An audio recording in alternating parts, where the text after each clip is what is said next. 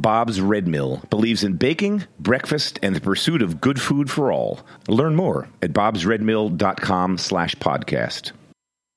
Today's program has been brought to you by Calavita. Think outside the bottle with Calavita, America's trusted family brand, makers of extra virgin olive oil and fine Italian food products. Calavita.com.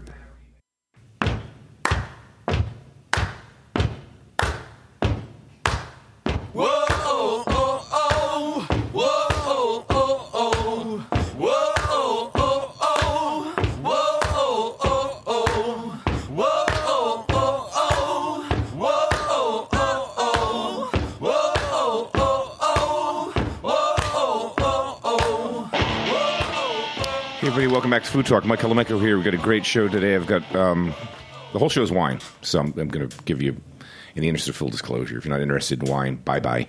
But if you are, stay tuned. We've got 4 guests. We're going to do them in twos. The topic is going to be, as it was for last week's show, Long Island, an area that I know very little about, but the wines are great, and I'm drinking them. So before we get started with my guests, I just want to give a big shout-out to people at Sushi Nakazawa. We were there this week again.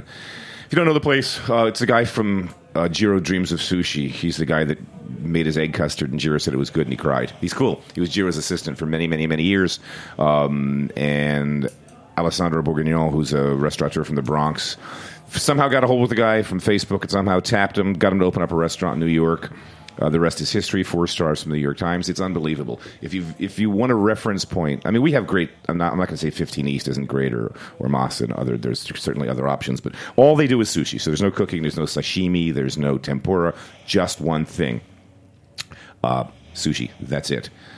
And it is astonishing. It's like a game-changing experience. If you spend $150, you can sit at the bar where he actually serves you directly for $30. That's $120. You sit in the dining room. You eat the same food. Wine list is amazing. We were there the other night. We just drank champagne because the Sam just got back from Champagne. So, I mean, champagne and sushi, kind of hard to go wrong. Yeah, so it was sick. And I want to give a huge shout-out to PJ Kalapa. He's a chef friend of mine. He came up through Michael White Alta Maria Group. I first met him when he was at Maria. Then he opened I Fury. Then he opened Costata Downtown. Then he was at the Bedford Post Inn. So he's been with Michael White for years. Finally branched out on his own. He teamed up with those 2 Irish brothers that own Bua and... Oh, they own a bunch. They've got 6 or 7 different, like, cool bars with cool food programs. Wilfie and Nels is another one. This took over a space on West 4th. It's called The Spaniard. I forget why they called it that. They told me last night, but it's kind of one of those nights. But the food's unbelievable. So it's a brand new spot. They nailed it from the get-go because they've been doing this for, I guess, about 10 or 12 years now. I had this thing called a patty melt, which patty melt, like in the old days, was like a little skinny hamburger on white bread or something like that. But they're using dry-aged Lafreda meat on really good pan de mie that they bake. It's just, it was like I think it was $18, and it was probably the greatest $18 I've ever spent in my life. It's just unbelievable. The Spaniard, great restaurant. All right, today's show. First 2 guests. Here's the theme. Drum roll. Somebody wrote this for me. From sound to sea, Long Island terroir. How's that sound? Sounds like a commercial. All right, so my guests are Miguel Martin, winemaker of Palmer. Bingo. And Anthony Napa, appropriately named, of Anthony Napa / Raphael, 2 different labels, both on Long Island. Guys, welcome to Food Talk. Thanks for coming out here today. Thanks for having us. So, can I start with you, Miguel? Tell me, I always love to get backstories on people. What drew you to the world of winemaking? Well, funny that you said the Spaniard. The best place to have a hamburger and from Spain. And I came to Long Island about 25 years ago with the intention to spend just briefly a month. And after 2 weeks, I ran out of money. And I said, gee, I better, if I had to spend another 2 weeks here, I better manage to start getting a job. And so I found a job in a winery called Le Ref, which is still, it's still there. It changed the name now. It's called Dog Walk. And they hired me as a winemaker. And so they were so desperate to find a winemaker. So, but you were a winemaker in Spain? Yeah. Okay. Yeah. What part? Where? I was born in south in Córdoba. in Andalusia, but I grew up in Madrid. So I have my degree as agriculture engineer, and I have a couple of harvests in Spain. So I knew more or less what to do. So they give me a chance, and I stayed there for a couple of years as a winemaker, and transitioned to go to UC Davis to get my master's there. So after a couple of years in Le Ref, I moved to California. I got my master's at UC Davis and traveled all around the world: Australia, Chile, California, Spain. And about 11 years, my wife is from Southampton, and she kept bugging me like, well, it will be so wonderful to go back to Long Island. I miss my sisters. It will be so wonderful to be so close to them. And sure enough, one day we were summering here with them, and I saw that Palmer Vineyards were looking for a winemaker. How? Was it like an ad in the paper, Craigslist? What Well, was it? A sign on a post? No, actually, my sister-in-law found that job for me because they were so desperate to have us coming back to Long Island. They said, "Well, Miguel, Palmer so Vineyards." they were doing. I got so Yeah. the wife's sisters Yes. were doing due diligence. That's right. Anybody So- hears of anything, let us know. And crazy enough, it was a Friday afternoon. I sent my resume, and I was flying back to Spain because at the time we were living in Madrid. So I sent my resume. I said, all right, fine, I'll send my resume. And so the next day I flew back to Spain, and I got an email from Bob Palmer and say, hey, I would like to interview you for the job. And I said, that's great. I just landed to Madrid. And I said, well, if you want to fly back, I'll pay you for the airfare, and I'll interview you for the job. So I was in Madrid less than 24 hours. I don't think I even shower. So I went from the airport to my house and went back to the airport. Unpacked, I flew back. packed, and went back again. That's right. So I was back in New York in less than 24 hours. And so I went, met Bob, we chat. And he said, of the 5 people I interview, I think you are the best candidate. So if you want, you can be the next winemaker for Palmer Vineyards. And where is Palmer Vineyards? Remind me again. Palmer Vineyards is one of the oldest wineries in Long Island, established by Bob Palmer in 1983, and is in the town of Aquebogue in Sound Avenue. And so is one of the first wineries as you drive east. And what was it before he purchased the land? Was it like farmland? Because that seems to be what a lot of it was out there. Potato farms or just some sort of farm. Yeah, that's right. It was an old potato field. And he was one of the pioneers in the wine industry in Long Island. So he decided to plant a vineyard and become a winery owner. And 83, so that's how... I mean, it seems like a long time ago. Well, I mean... Not that long. It's not that late in the history. When you travel the wine world and you go to Alsace and meet the families that are there... the 17th generation of the Trumbachs or the Ugels, it's like, that's sort of in Europe, it's like going back centuries. In America, it's like but everything, 30 years. Yeah, but everything is here. Like, if you're lucky, you had 2 or 3 generations, Yeah. While you say in Europe, you're like a 5th, 6th, 7th generation. Or my father had been growing grapes since 1642. That's what I mean. Anthony, tell me your backstory. I want to hear about it, please. Yes, I'm from Boston originally, and I went to UMass Amherst Stockbridge School of Agriculture, so I studied agriculture, and that's how I got into... That's fun. So what drew you to agriculture? I didn't want to work in an office. I wanted to be outside. I mean, ironically, I live underground now, and I'm sitting in front of a desk most of the time, but yeah, I really liked science. I really liked botany. I really liked plants, and I liked working outside, working with my hands. And then I went back to school. I went to New Zealand, Lincoln University in Christchurch, and I got a degree. I was going back to school for viticulture specifically. There's no money in agriculture, so I was getting more focused on that. And then once I got there, I also did a degree in enology, and then that's how I got into the winemaking side of things. And how long have you been in Long Island? I came 10 years. I came in 2007. After I left New Zealand, I went as the winemaker or as assistant? As a winemaker, yeah. Okay. I worked at a number of places. I went to Italy after New Zealand. I worked there for a while. I went to California, came back, and I wanted to be on the East Coast. So I came I started at 2007. I started my own brand, Anthony Napa Wines, and I took a winemaking job at Shin Vineyards right when they were building the winery. So we were talking about them before. So the rumor has it they just sold. They did, yeah. Oh, well, they're good guys, though. I like them. Husband and wife Yeah, team. like, yep, They had yeah. a great restaurant for years Yep. on Cornelia. Then they went out to do the wine thing. And I guess at some point, if someone throws enough money at you, you say, all right, what the hell? Yep, but Patrick's making wine there now, and the vineyard's still there, so the wines are still good, so everything's good. So just we had some guests last week, and I had the same question, and maybe it answers itself because you are, in terms of longitude and latitude, your growing regions similar in Europe to Bordeaux. Is that correct? Not really. That's what someone said last week. So you correct me. We're at like the 41st parallel right here. So you'd be where? It's like Rome, Madrid.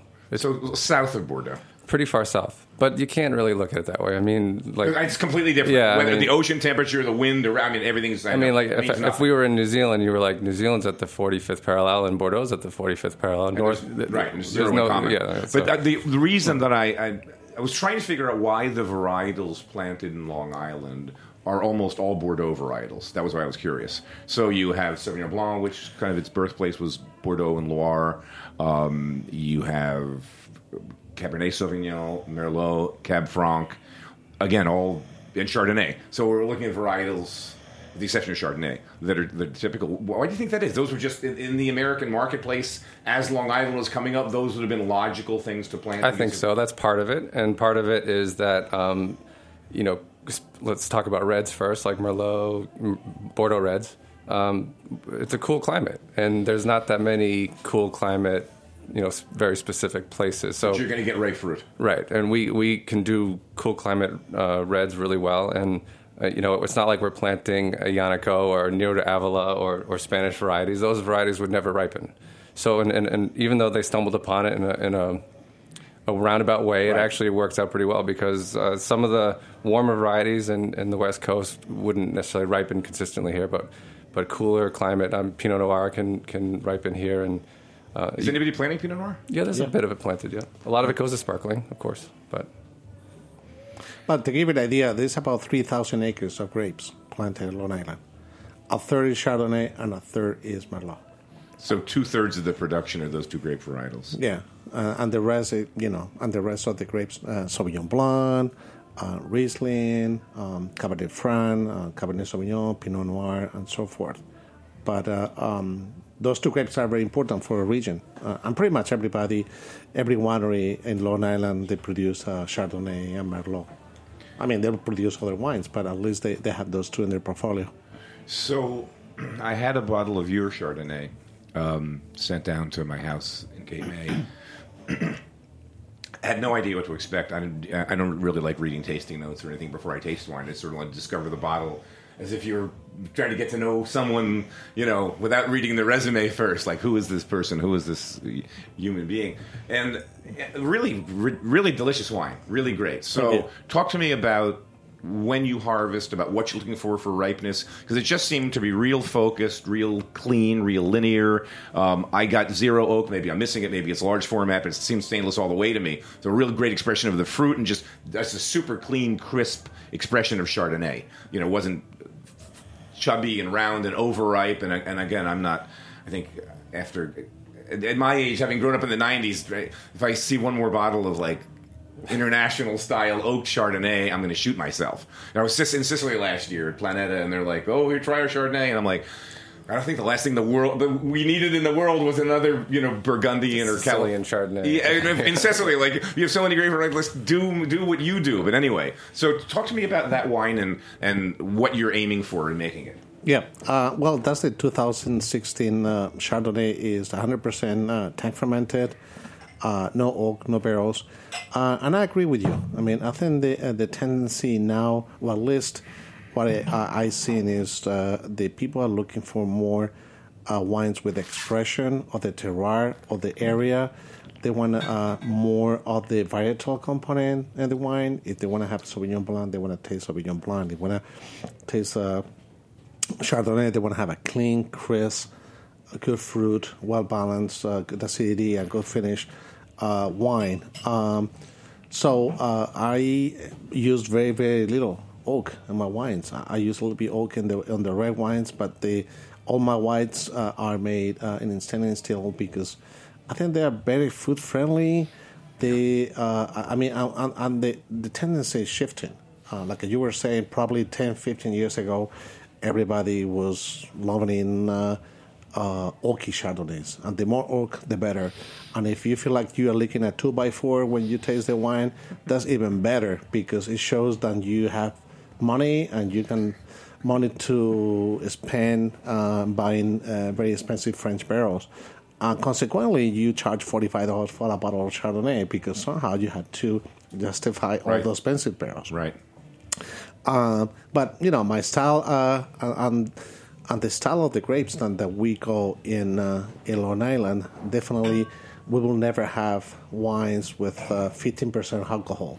Then perhaps they can handle better the oak or wines. They will get around 13 and a half, which is plenty of alcohol on the wines, and they will be more balanced. They will be wines that are more food friendly and more enjoyable.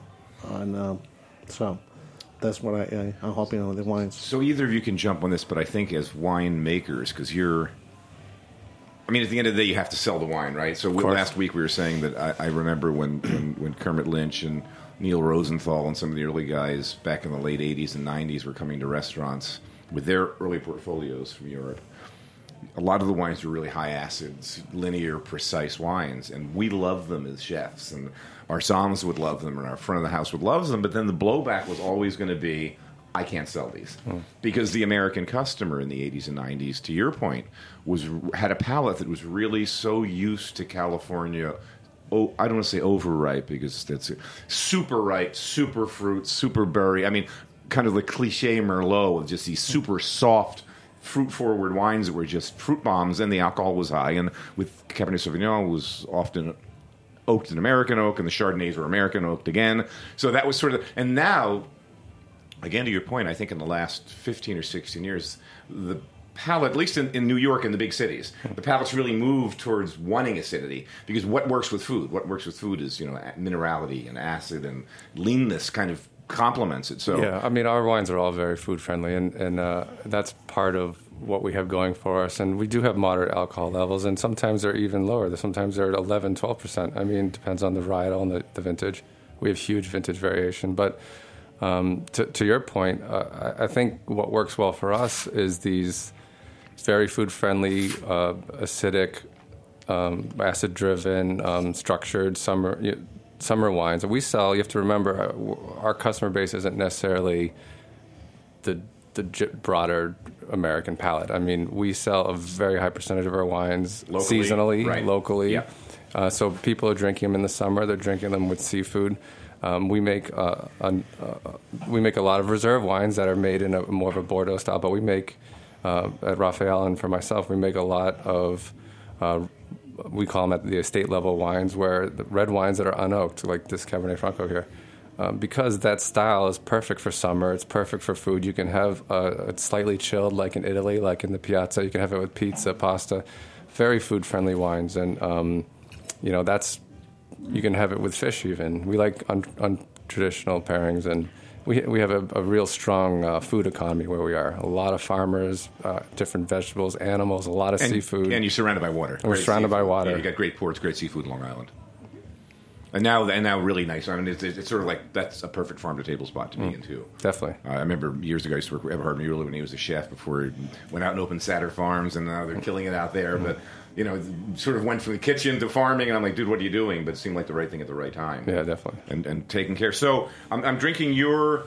Tell me about the Old Roots Merlot. Old meaning these are some of the older vines you have? Yes, I do. Bob Palmer planted the grapes, and he planted Chardonnay and Merlot, among other things, in 1983. So there's a block of Merlot that it produced very little. The vines are older, all the oldest vines that we have in the vineyard. And we drop a lot of fruit in order to concentrate most of the aromatics and the flavors. And I love the fruit coming from that particular block. And one day I told Bob and said, Bob, this fruit is really, really beautiful. We should try to make a wine out of this. Just that, But- like a single parcel. Right. And the soil type would be loamy, sandy, a little bit of clay. Yeah. Well, I mean, we are surrounded by water, so obviously it's sandy and very poor. I mean, we use some of the we are surrounded by horse farms, so we collect the horse manure and we make on compost to add more nitrogen and make the soil richer. So I proposed that to Bob and said, why don't we make 100 or 150 cases from this particular block? And I said, all right, well, if you think it's gonna do well, I said, well, let's try. And so he said, let's keep this block separate, let's ferment it separate, and see what kind of wine we have. And so I'm very happy with this wine. It's delicious. Thank you. And it's funny because I think Merlot got this that movie that I don't think I've ever seen it, but the one that It never happened. Yeah, and it was just this blowback, and I sort of get it. I mean, to go back to California and that sort of 90s style of Merlot that was plummy, low acid, super velvety, blah, blah, blah. But then I think of, I travel a lot in Europe, and I think of, Merlot in Bordeaux and, on clay soil and Saint-Emilion or Pomerol with Chateau Ozone and Cheval Blanc. I mean, all these, and there's like this incredible expression of that grape. I mean, it's just one of these great grapes on planet Earth. So how it got bashed is like anyone that like rolls their eyes, I'm like, shut up. It's a great grape. It's one of the great grape varieties on planet Earth. You're reading into it. It's amazing how much power the media has and how much influence the people. It only takes a movie or one critic to say then the next best thing to drink is Pinot Grigio, and everybody's drinking Pinot Grigio. Well, and I think for a long time, back to that sort of California style of American ripe fruit and oak, that Parker he had a palate, and you couldn't make a wine too big for Parker. It seemed like the higher the alcohol, the more extraction you had, the more fruit you had, the firm tannin. I was like, that's what was getting 97, 98, and people were making wines for him. I mean, he had this hegemonic effect on the industry that we're kind of recovering from. I think, like, wake up with a hangover, like, why are we drinking this shit? This isn't what we like. And then Parker's sort of still doing what he does. All right, so what did I pour here? I've got your Sauvignon Blanc. Sauvignon Blanc from Raphael. Yeah. So, Raphael, distinguish the labels for me. So you have two labels. You have Raphael and Anthony Napa. I have my own brand. When I came to Long Island, I started my own brand. So we do about maybe 1,500 cases of our own wine. And I do a lot of small lots, play with a lot of different stuff. It keeps makes it fun for me. But Raphael is a bigger place. We do between 12 and 15,000 cases. We're very heavy on Sauvignon Blanc, Cab Franc. And we do things a little more straightforward in a way sometimes. We have a whole line of reserve red wines, but we make a lot of red wines that are I like to say Long Island style, trying to invent our own thing. I think Sauvignon Blanc, this isn't a couple years old, so I like older white wines. It's kind of fun to bring something a little different. 14. Gotcha. Funny, I usually don't think of Sauvignon Blanc as aging. It ages beautifully. It's funny. And this Sauvignon Blanc is a reserve Sauvignon Blanc, so it has 15% Semillon in the Semillon portion. I was going to ask that question. So it's not on the label. So it's kind of in that Bordeaux. So you're getting a little more weight, a little roundness, right? A little more and the oiliness. Semillon portion is skin fermented like an orange wine. Gotcha. So it's even accentuates that even more. And it just has like real fleshiness, like a real structure to it. I love structured white wines. And obviously it's Sauvignon Blanc, tons of acidity, but the acidity kind of softens out after a couple years in the bottle. I love aged white wines. It's always a shame when March comes around and everyone's like, we want your new vintage. It's a year in a bottle can do a lot. 2 years in a bottle can and do this a is lot. stainless the whole way. Yeah. Everything. So it's nothing. We say no oak, no blend, not 10% blend, nothing. Just the Semillon portion, which is skin fermented. Okay, which is skin fermented. But how long on skin? Probably 2 weeks. Through the fermentation. Yeah. Period. Yeah. And then just batonnage. No, don't need it. no. Okay. This is. I mean, this. Like for me, blind tasting, it's Sauvignon Blanc. I mean, you've got it, but it's not that sort of. It's not New Zealand. And it's not purity. Yeah, because you were saying New Zealand. I'm like, oh no, this is going to be not super gooseberry, Sancerre. It's Long Island. Right. It's not Sancerre. Right. We have a very unique expression of Sauvignon Blanc on Long Island. I think it's something that in the long run, you could easily taste blind. That Long Island Sauvignon Blanc has a real unique expression. But it's funny. So I don't have that reference point. Right. I know zero about Long Island wines. This is like I'm in first grade with you guys. Thanks for coming out today.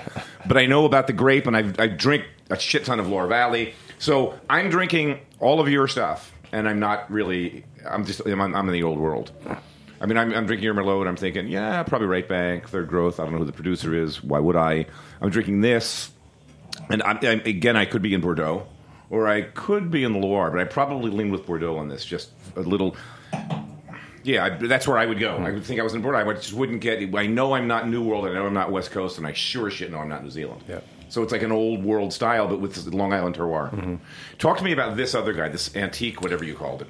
I was confused. Bordeaux Antico. That's our my label's Cabernet Franc. We've been making it since 2010. Bordeaux, spelled like that, is an Italian term for Cab Franc. So, and I didn't know they had Cab Franc in the north, in Friuli and all across the north. There's quite a bit of Cab Franc, but they don't usually label it as varietal. But oftentimes in the north they'll speak of it as Bordeaux. But so anyway, we make it in that kind of Italian style, no oak, real kind of expressive of Cabernet Franc.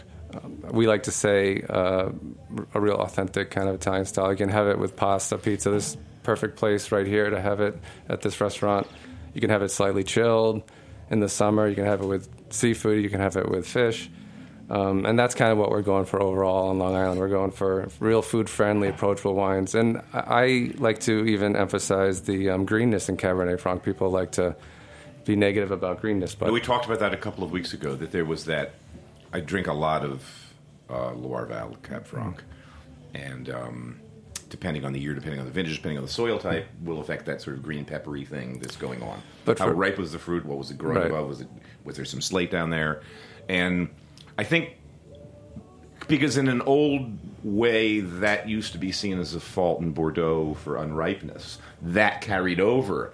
If I taste that, it's a bad thing, and I'm like, actually, I really like that. It's kind of like a signature of the DNA of Cab Franc is that slightly vegetal in a pleasant way that isn't unripe green. It's just that's the grape. I think in Cab Sauv it can be more of a fault in a way, but in Cab Sauv it comes across as just like Sauvignon Blanc, fresh cut grass, eucalyptus, mint.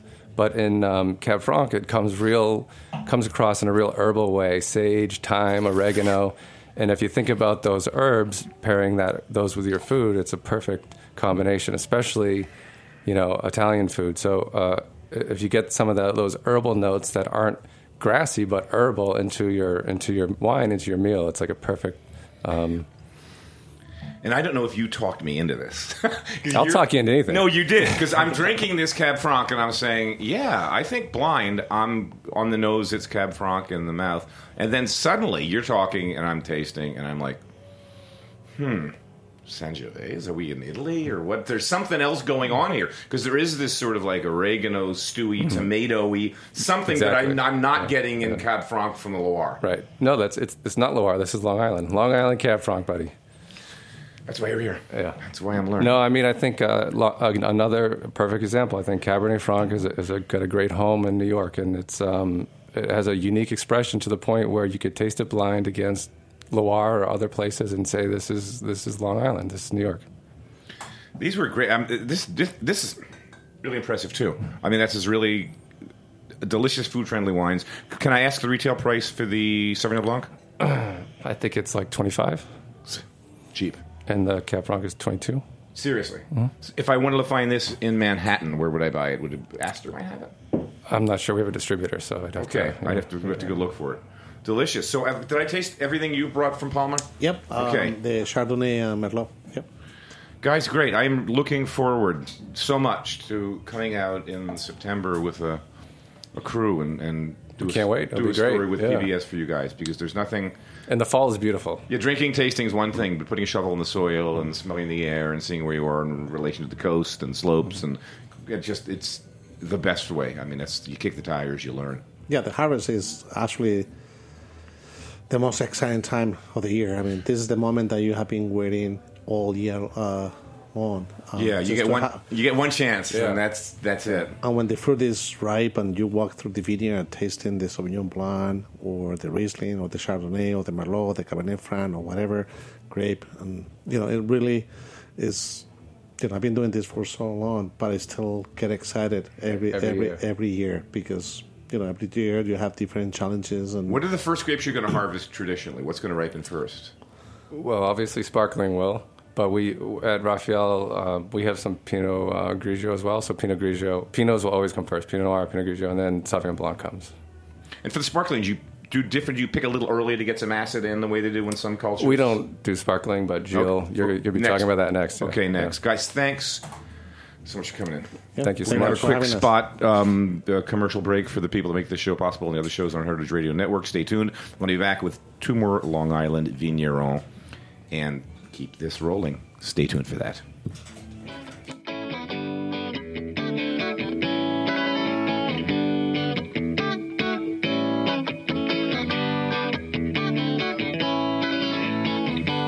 Well, she's her own. She's her own female. She's her own female. That's why I like her. I like her a lot. And she don't know that she's her. I'm Mike Calamecco, host of Food Talk on Heritage Radio Network, and I'm here with Bob Moore, founder of Bob's Red Mill, as well as Ray and Tom Williams, who've worked with Bob for years and co-own an organic farm in eastern Oregon and Washington. Ray, Tom, why is organic farming so important to your family? It's all a matter of the soil is a source of nutrients. You increase organic matter of the soil, you increase the water holding capacity. Water is becoming increasingly scarce. So in terms of sustainability, we don't think it's the only answer, but it's one answer, and it's the answer that we're trying to pursue. It's been a challenge, and it's been fun because it is different, and we're learning how to do it for the last 10-plus years. We're not just doing organic, we're doing organic to high standards. Bob, why did you choose to partner with Ray and Tom? Oh, goodness. Well, because they're the best farmers in Oregon, and they're close, and they have a bunch of acres, I think about 10,000, over in eastern Oregon and Washington. They're wonderful farmers, and their family have been farmers over there for many, many years. It's really important that you have long-term relationships, and we've enjoyed a long-term relationship with Bob's because there are a lot of challenges to organic farming. You simply don't have as many tools as a conventional farmer, and so you have to rely on longer-term solutions. Knowing that you have a market is absolutely critical. The margins in farming are not that great, so if you grow the stuff and you can't sell it, you have a real problem. And we know with Bob's that we have a market, and we turn out high-quality grains, and they buy them, and it all works well. Learn more about Bob's Red Mill and their commitment to good food for all at bobsredmill.com/podcast. Hey folks, Mike Calamecco here. Everybody knows that great cooking really starts with great ingredients, and these days we have so many options to choose from. Well, I go back to the Colavita family brand for years, and there really is a Colavita family behind this brand. I got their story long after I started using their products. Back in the mid-'80s, when I was the chef at the Ritz-Carlton here in New York City, one of the things you can do as a chef is order your own food. You do the purchasing, and we switched olive oils to Colavita. When I had my own restaurant down in Cape May, New Jersey, the Globe, for years, that's all we ever poured at the table. That's all I ever cooked with. And then when I started my PBS show in 1999, I thought, if I'm going to look after underwriting and funders, why don't I go after products that I actually use at home, that I actually cook for my family with and in my restaurant with? I've been working with them for 15 years with the PBS series and now with Heritage Radio. The Colavita family goes back generations in Italy. They make their olive oil from great sourced olives, traceable source olives, just south of Rome in Molise province, Abruzzo, which is where my family hails from. Since then, their families moved here, so there's Colavitas living in Rome, Colavitas living in America. It's a great, trusted family brand. It's the olive oil I use, and I'd recommend you try it as well. Hey, welcome back. Food Talk. Mike Calamecco here. Okay, we're going to segue right in. We have 2 more guests from Long Island, because that's the theme today. But wait a minute, there's a sub-theme. Hold on. Keep me on point here. So tell me, it's single-style focused vineyards. I'm not sure what that means. Someone's going to tell me what that means. You don't have to tell me what that means. I wrote it down here. So I have two guests. Gilles Martin, who's from Sparkling Point Winery. We're going to taste their version of bubbles from Long Island done method champenoise. Exactly. And Alice Shaper from Cruteau, who has brought me some rosés. Yeah. So I don't know what single style focused vineyards means, but guys, talk to me about. Let me get your backstories first. I got with everybody else, so I can kind of figure out who you are. Let's start with you. Yeah. What got you into wine, Alice? Well, I started out as an engineer, actually. So I sort of walked backwards into There's all wine. these geniuses in winemaking. I started out as an astrophysicist, and I was getting bored at NASA after. There are a lot of these geeks in the wine business I've found over the years. And we find each other and start talking, like aerospace, and then talk about philosophy, and then viticultural techniques and different kinds of yeasts, and it's like a total nerd out fest. It's great. It's correct. Yeah. But anyway, so you were studying what again? So I studied manufacturing engineering in school, and but took up the hobby of wine while I was in school. Go figure. You mean drinking? Not growing, not growing, but appreciating it. Yes, and where'd you go to school? Where is this? At Cornell University, which is up in Finger Lakes. So that's how Cornell, I got my. I've heard of that. It's one of those like a second tier. Yeah, it's all right. Part of the SUNY program. It's a good state. It does have a couple SUNY colleges. Yeah. Yeah. Okay. So all but right. Anyway, you are a genius. Okay.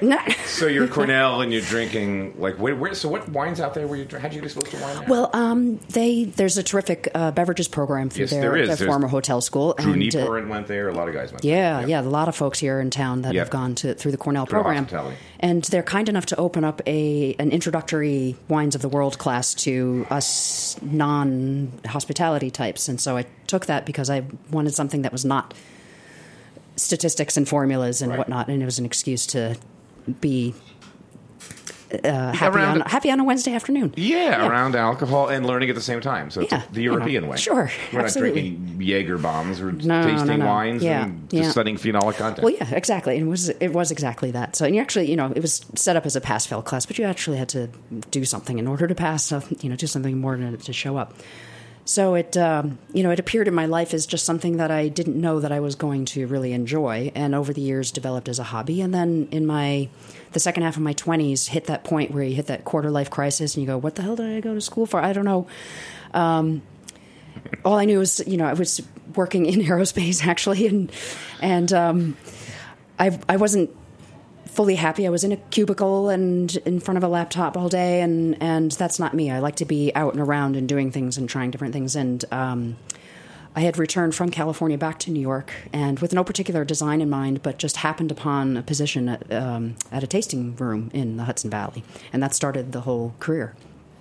Wow, that's humble beginnings. And so, basically I learned by doing. I never went to school for viticulture or enology. Everything I've learned on the job from my colleagues. Just get into it, ask questions, experiment. So were you an assistant winemaker somewhere for a while? No, I started I started my own company. So I got into the wine business in 2000 with that first job at a tasting room. Eventually started taking more classes, segued into becoming a sommelier, worked retail in the city here. Eventually worked with a distributor for a while. So I went through the business. I learned the business side of it. And through that, really developed an appreciation of what it is that people buy and sell and why. And so in 2006, I founded my own company, my own brand called Brooklyn Enology, and I still produce those wines to this day. And it's 100% New York fruit, Long Island and Finger Lakes grapes. So I source from all over the state. How come I've never heard of that? And I should. I mean, I know Red Hook Wineries. They're doing a similar thing? They're sourcing fruit from North Fork primarily. Correct. Yep. A couple of different, two guys from California. Yeah. I think they started the winery in 2008. I had started my company in 2006. So you were ahead of them? Temporally, yes. Yes, very respectable winery as well. Yeah, no, I was in their tasting room, tasting out of the barrels, and I'm like, holy shit, this is solid. Yeah, they're doing some wild and crazy stuff over there. Yeah, and it's really, really good. So you just, again, stupid questions. I should know all this stuff. These are yours. So I did not start Cruteau. I was hired as their consulting winemaker for the 2015 harvest. And so these two wines that we brought are from the 2016. So I last year started another company called Ali Shaper Fine Wines. And so I consult under that brand. I do. I also have a brand of wine called As If Wines under that moniker. And I do custom wines for clients, as well as some shops and some restaurants around town and on Long Island. So their own label. Yeah. So this is Croteau Vineyards in Southold, and all we make is rosé. That is it. Why is that? Well, it was a vision of the owner to basically create a kind of a. It was a vision to bring a little Provence to New York. And it turns out New York is a really great climate for rosé. And I think we saw an explosion of rosé in New York in one tough vintage that we had. It was 2011. We had Hurricane Irene come through. Oof. And it was really hard on the red wine harvest. It was hard on the entire harvest. And so what did people do? They made lemonade out of lemons. Right. And so a lot of what was supposed to be red wine ended up becoming rosé. But the Croteaus specifically had that vision beginning in 2006 with making just rosé. So they planted their vineyard with several different clones of Merlot, with Sauvignon Blanc, and with Cabernet Franc. And out of those wines, we make a rosé out of the clone 181 of Merlot, out of clone 314 of Merlot. Then we make a wild indigenous ferment out of clone 181. We also have clone 3. This is the Sauvage. Yeah, this is the 181. Or is this 181 or Sauvage? It says 181. Yeah, okay, so that's, I hope I'm reading it. Yeah. So describe this one more time to me, the process. Yeah. It's in my glass. Yeah, so this When is... did you use native yeasts? This one is not. No, so we do a second cru that is the 181 clone, but with native yeast. So this is used with a particular strain that we selected specifically for bringing out the varietal character of the Merlot 181 clone. And so we're doing an exploration of these very small variables that change in between grapes. So, you have these clones, with different numbers attached to them. So it's like saying, each human being is a slightly different clone from one another. So Homo sapiens, each one is a slightly different clone. We're all essentially the same thing, but, you've got brown eyes, I've got blue eyes, that kind of thing. Right. So slight differences, but we're essentially the same. And so that comes out in these grapes as well. That's boring down. Yeah, we're getting really nerdy about it. No, that is. Yeah. That's getting there. Now, I'm curious. Yeah. Gilles, I'm going to get to you in 1 second. But so I have 2 bottles in front of me. Yes. That are yours. And one's Merlot, the other's... The other one's Cabernet Franc. Yeah. And the color's totally different. Yeah. So tell me about that decision, skin contact, yep. How long the firm... Mm-hmm. Why is the Cab Franc 5 shades darker than the Merlot? There's this big concept in that rosé is supposed to be super pale, and that's very much the trend right now because Provence rosé is really, really hot. And granted, that is sort of the birthplace of rosé, if you will. But color and extra skin contact time gives even a more interesting robustness and flavor depth to a wine. So with the Cabernet Franc, I'll start with the Merlot. With the Merlot, we go what's called direct to press. So we pick the grapes a little bit earlier than you would for red wine production to maintain the acidity. Right, so you've got acid. Yep. Right. And send those grapes right into the press. We don't crush it and then let the skin soak because we want to get a really beautiful pale color out of that. And with that, you also extract out lots of beautiful white fruit notes, things like white raspberry, peaches, nectarines, etc., stone fruit, maybe a little pineapple, depending on what the variety it is. With the Cabernet Franc, though, we approach it very differently. So, again, we pick specifically for making rosé. And with Cabernet Franc, this is a little bit tricky because, as Anthony was mentioning earlier, if it's green and bell peppery, it can be unpleasant. So you gotta have to find that really specific sweet spot between ripe enough that you're not going to extract that into your rosé, but with not too ripe such that you lose the acidity. So then we crush, let it soak for 6 to 8, sometimes 12 hours, depending on that year, to extract that more color, to get that depth, and then do crushing. Then go to press. Right. Mm-hmm. I mean, they're wildly different from each other. Remarkably different wines from each other is correct, yeah.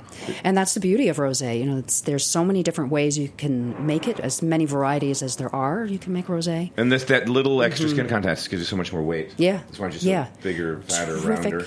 I'm a huge proponent of rosé since I became it was a hobby. Back in college, I would go to the wine shop and go pick up a bottle of Tavel because that was just my jam. So when Croteau approached me to do winemaking with him, I was like, hell yeah. And it's a drink that really should and can be enjoyed year round. And the Cabernet Franc is a great example of what I'll call an autumn or winter rosé. And it's got weight. Yeah, and it typically kind of reaches its peak flavor, say 6 months to a year and a half out from when it's bottled.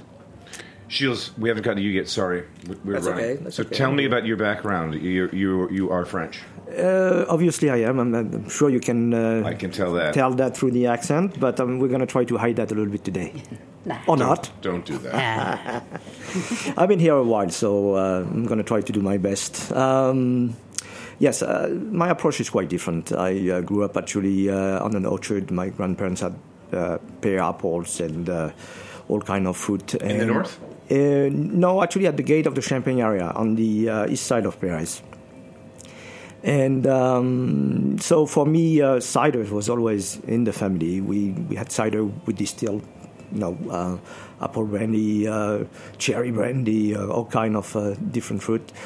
And I grew up into that atmosphere. But, being near Paris, there's not a lot of grapes. You have to look east and look at Champagne to see the grapes going. Luckily for me, half of my family is from Alsace, so we go even farther east and taste those fantastic Riesling and Gewürz and Sylvaner that you know. Yeah. But that's not what brought me into wine, actually. I studied in the food industry because I like science and I like chemistry and I like a lot of kind of chemistry, I have to say. And after a couple of years, I got a degree in food industry, food chemistry, and my uncle was a winemaker, actually, not by tradition, but by education. And he kind of said to me, well, Gilles, what about doing winemaking? He said, study enology, we call it. And I said, why not? I was at the time working for a big company, General Food, for actually an internship, and I was doing the first sugarless chewing gum in France. Actually, that's my first, background, if I can say that. And then I said, well, yes, I can see that. Montpellier is a beautiful place. There is the sea, there is the mountain, there is the sunshine, there's very pretty ladies down there. So it's a college town. It's a very nice college town, and and you know who went to Montpellier? No. Nostradamus. Holy mackerel! So I didn't do schooling in Montpellier at the same time than him. I guess not. But I think I gained a little bit of that vision. When you do a blend, and we're going to jump, I will come back. When we do a jump, we have to have that vision of what's blending and so forth. But anyway, from Montpellier, I was not someone who wanted to just work, but I wanted to discover. I had a little bit caught the virus or the bug of traveling because my brother at the time was in Africa, and I traveled in Africa, and that stayed with me, discovering new places. And after my studies in Montpellier, I traveled a bit the world. I went to Germany, I went to Australia, and I came back to France to work as a consultant for 25 wineries in the south of France. And being there, the South Languedoc-Roussillon. In the Camargue area, so Okay. the bottom part of the Rhône today, and also the Languedoc part. Yeah. And being there, one of my professors said, Gilles, you've been traveling a little bit. I have someone who's looking for somebody in America. Are you interested in America? America? Here we are. We all dream about America when you're born in Europe.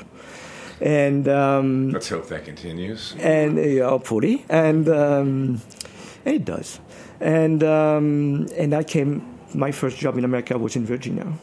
So I worked a couple of years in Virginia and discovered the wine industry of the East Coast. There's actually really good... I used to have a doctor friends, a couple. They were both physicians, and they taught, and they worked at the University of Virginia, and we went down to visit them. And I remember, I forget the name of the winery now, because this was like 30 years ago, but I was drinking some red wines in Virginia that were, back then, that were just effing good wine. Absolutely, and whites as well. And... from Virginia, I realized that there is a big industry in America that I didn't know too much about, was California. So I contacted a few of my friends, and I got in contact with Roederer, and I worked for Roederer Estate for 6 years. California. California. Yep. At the same time, we were kind of sharing a school, if you want, of winemaking with France. So I did a lot of trips in France with the winemaking team as well. And that's really where I learned with the best of the best how to make sparkling wine and champagne. Well, you did. So you're just doing sparkling wines? For Sparkling Point, I'm also involved with all other wineries. Okay, but we're here today with those. Here today, we'll talk about sparkling wine. So talk about it. So we have 2 bottles of wine, 2 bottles of bubbles, and they're done method champenoise, so we should really... I mean, you explained, we'll give them the Champagne 101.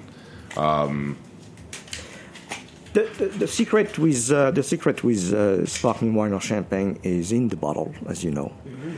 It uncovers a little bit that secret this way. And I want you to listen. Bingo. One of the best sounds in the world. So, as you know, this is already time for celebration. Mm-hmm. But the secret of sparkling wine, or méthode champenoise, should I say, is the second fermentation in the bottle. Right. We do base wines that are low alcohol, high acidity wines. We picked a little bit earlier than anybody else. On my end, I want to work with the champagne variety, Chardonnay, Pinot Noir, Pinot Meunier. And Long Island have shown that consistency into the wines and into making a style of sparkling wine that will be very respectful of what méthode champenoise is about. Then we re-ferment those wines into the same bottle that you're holding today. And the produce of that second fermentation is a little sediment, a yeast sediment, which is very important because that sediment at the same time gives you an aromatic profile, the brioche, the doughiness, the almond, the roasted almond as well, but also act as a retainer of the carbon dioxide. And the longer you keep the wine on the yeast, on that sediment, the tinier the bubble becomes. But the harder it is to make money because you have a vintage that sits for 3, 4, 5, 6, 7 years on lees.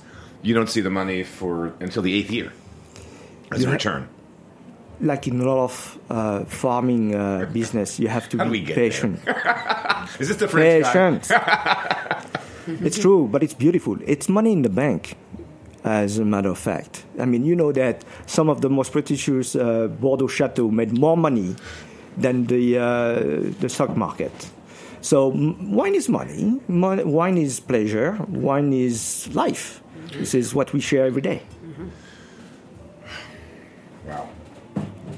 So the first one that you have is a cuvée called Brut Seduction, because that's what I'm trying to do, is seduce people and with these beautiful wines. It's aged 8 years on that yeast, so it's a 2007, 10 years.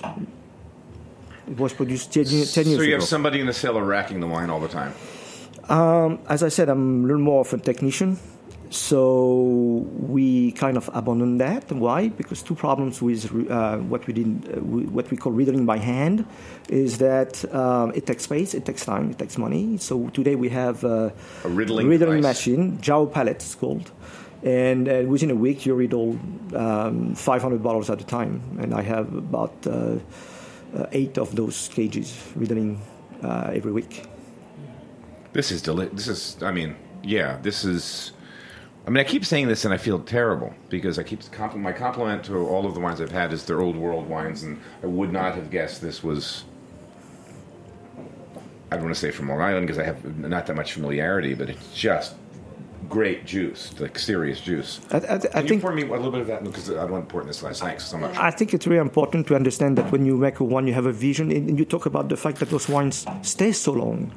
And you have to have that vision. That's why I went in the best place, because Nostradamus was there. and that's why with the vision of creating those special blends that can age that long, it doesn't come overnight. I think I owe that to the great education I received through the Roeder and the Dutz team. So we're not looking at limestone. We're not looking at Kimmeridgian, whatever the name is for these soil types. You have sand and some clay. Sand is a great terroir for drainage. Drainage is really important for the vineyards. We have a couple feet of top soil, which is Landisome. And what makes a difference between those wines from Long Island and the Champagne area is that the maturity of the grape is quite different. But you might know that some of the terroir, some of the minerality of the wines are not due only to the terroir itself, but also to all that magic that happened during fermentation. And that's what we try to see here. It's not to make a champagne. I'm not pretending making any champagne. That's not my will. My will is to make a wine that will appreciate as appreciate a Grand Champagne. My vision is to make those specific blend that can age 8 years. And after 8 years, or 10-year wine is still as fresh as a young wine of 3 or 4 years with the specific characteristic of that aging. You're working with Chardonnay, Pinot Meunier, and Pinot Noir? Right. Okay, so the champagne blends. Right. In this case, it's only Pinot Noir and Chardonnay. Pinot Meunier is not always part of the blend of the higher tête de cuvée, but it is some years, depending on, of course, the ripeness of the fruit at that time. And do you pick... When you're because we want acid in this, we want that backbone, we want that freshness in the acid. Right. So are we doing a couple of passes, or are we picking the Chardonnay and no? Each vineyard lots or blocks when they're ready will be a lot. Gotcha. So I have about 40 different tanks in the winery, and each tank has its own specifics. Even if it's the same variety, it can be a different clone. We have about 6 or 7 clones of Pinot Noir. We have about 5 clones of Chardonnay, 2 clones of Pinot Meunier. I respect each of those blocks on its own. So it's a little bit like a painter. I get those panel of colors on my palette, and I can just throw that onto the canvas. You sound like you're in Champagne, because I mean that's like I think not the secret, but I mean I think what people realize is Champagne's the art of blending. It's one of those rarer things where it is that. I mean, when you find that we were there 2 years ago with Laurent Perrier, and of course, that's a big house, but you walk through and you look at what is 20-some million bottles worth and just in tank, and the ability to just blend and play and decide which Grand Cru you're going to mix with this and that and how much and what, and it's Champagne's method champenoise is about blending. It's about blending. It's about it's about farming too to begin with. Understanding a lot your vineyards, and as I said, each lot has its own particularities. That's the art of blending that makes those long-lasting wines. We work with 3 varieties.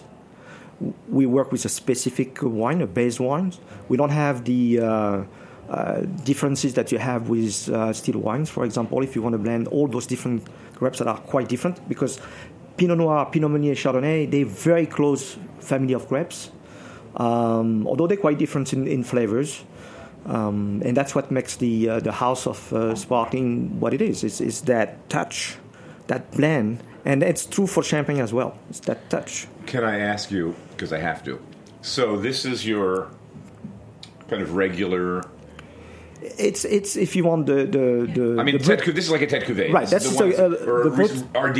It's the one that's takes the most work. It's sitting here. It's on lease. I don't want to call it the crystal of the house, but we're not going to say that. Right. So this would cost me how much a bottle? 80, 90, 100? No, we're still very modest on Long Island. We know that we haven't had that fame yet, so we stay around $70 for that bottle. The other bottle that you have is what I would call the Brut Classic, Brut Premier for Roederer, Brut Classic. Right. For Deutz. It's what I want people to know Sparkling Point for. This is a bottle that's a very good value for the quality. It's only $29.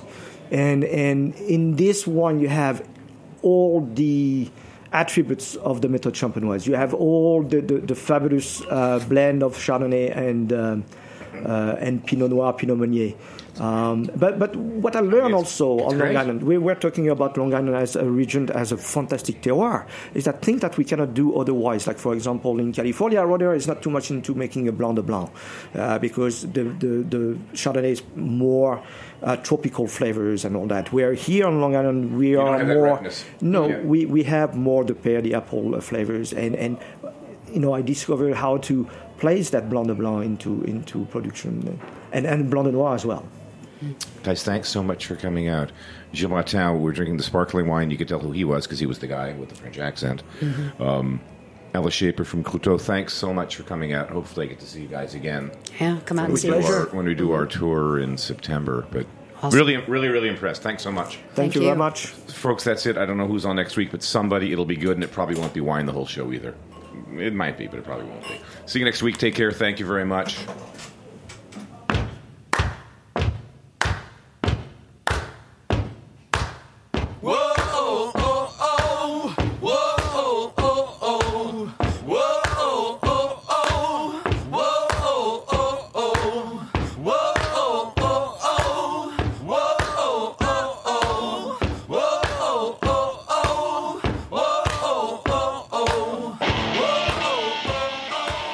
Thanks for listening to Heritage Radio Network, food radio supported by you. For our freshest content and to hear about exclusive events, subscribe to our newsletter. Enter your email at the bottom of our website, heritageradionetwork.org. Connect with us on Facebook, Instagram, and Twitter at heritage_radio. Heritage Radio Network is a nonprofit organization driving conversations to make the world a better, fairer, more delicious place. And we couldn't do it without support from listeners like you. Want to be a part of the food world's most innovative community? Rate the shows you like, tell your friends, and please join our community by becoming a member. Just click on the beating heart at the top right of our homepage. Thanks for listening.